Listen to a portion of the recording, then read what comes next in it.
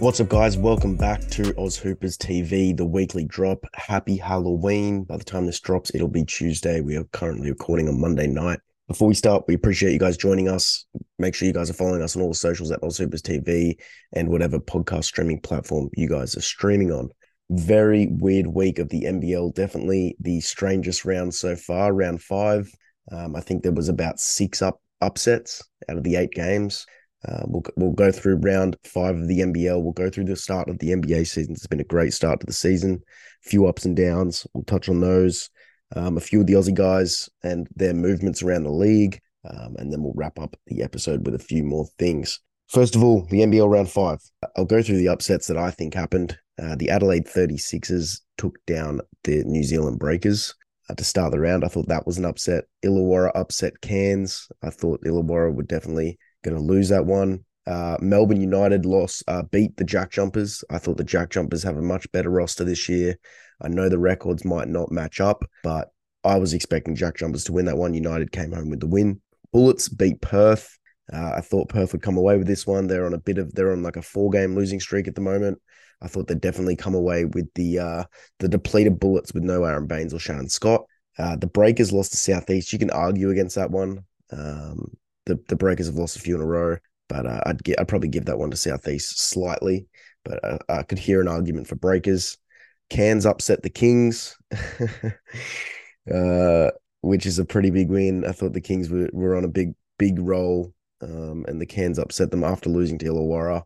And then the Bullets beat Tasmania at home. Still no Shannon Scott, still no Aaron Baines, and got the job done against the Jack Jumpers, who took a loss earlier this round. So I don't think Kyle did too well on his tips this week, but he's looking to bounce back next round.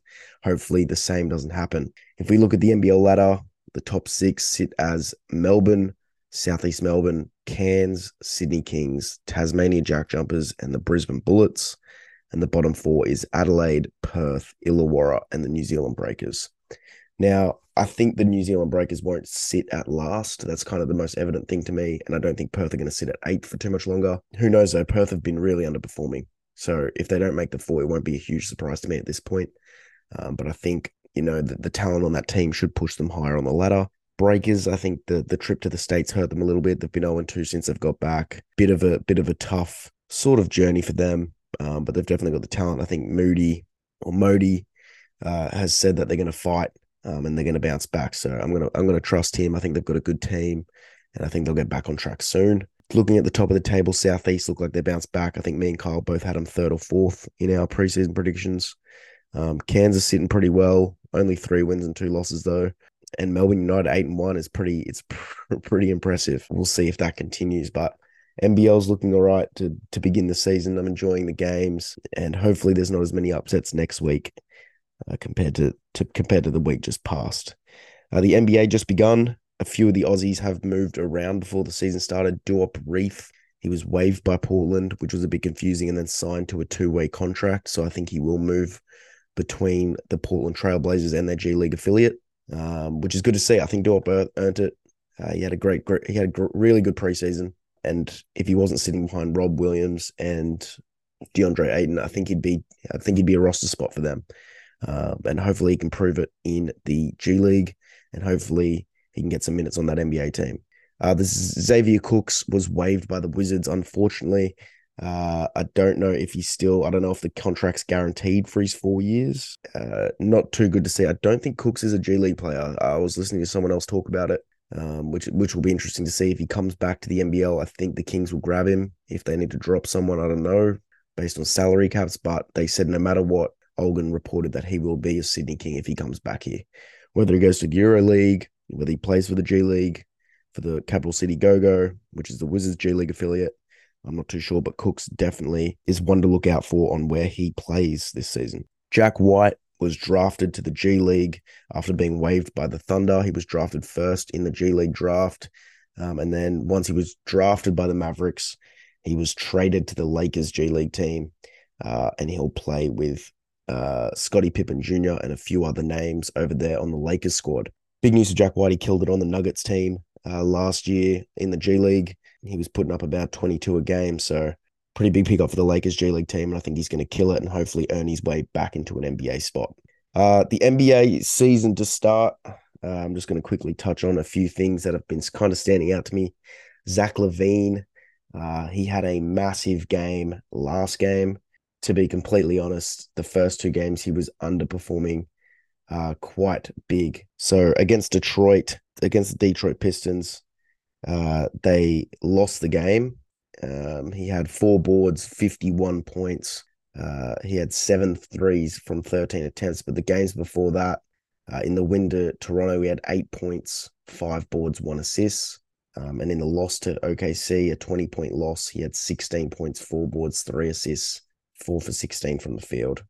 He was shooting 25% from the field in that game. And then the Toronto game, he shot 21%. Did turn it on against Detroit, though. So hopefully we see a change in Zach LaVine's game. Trae Young has been really disappointing compared to what I think he has potential of doing. I think he's shooting something crazy this year to start the season. I think he's shooting 26.5%. And from three, he's shooting 27%.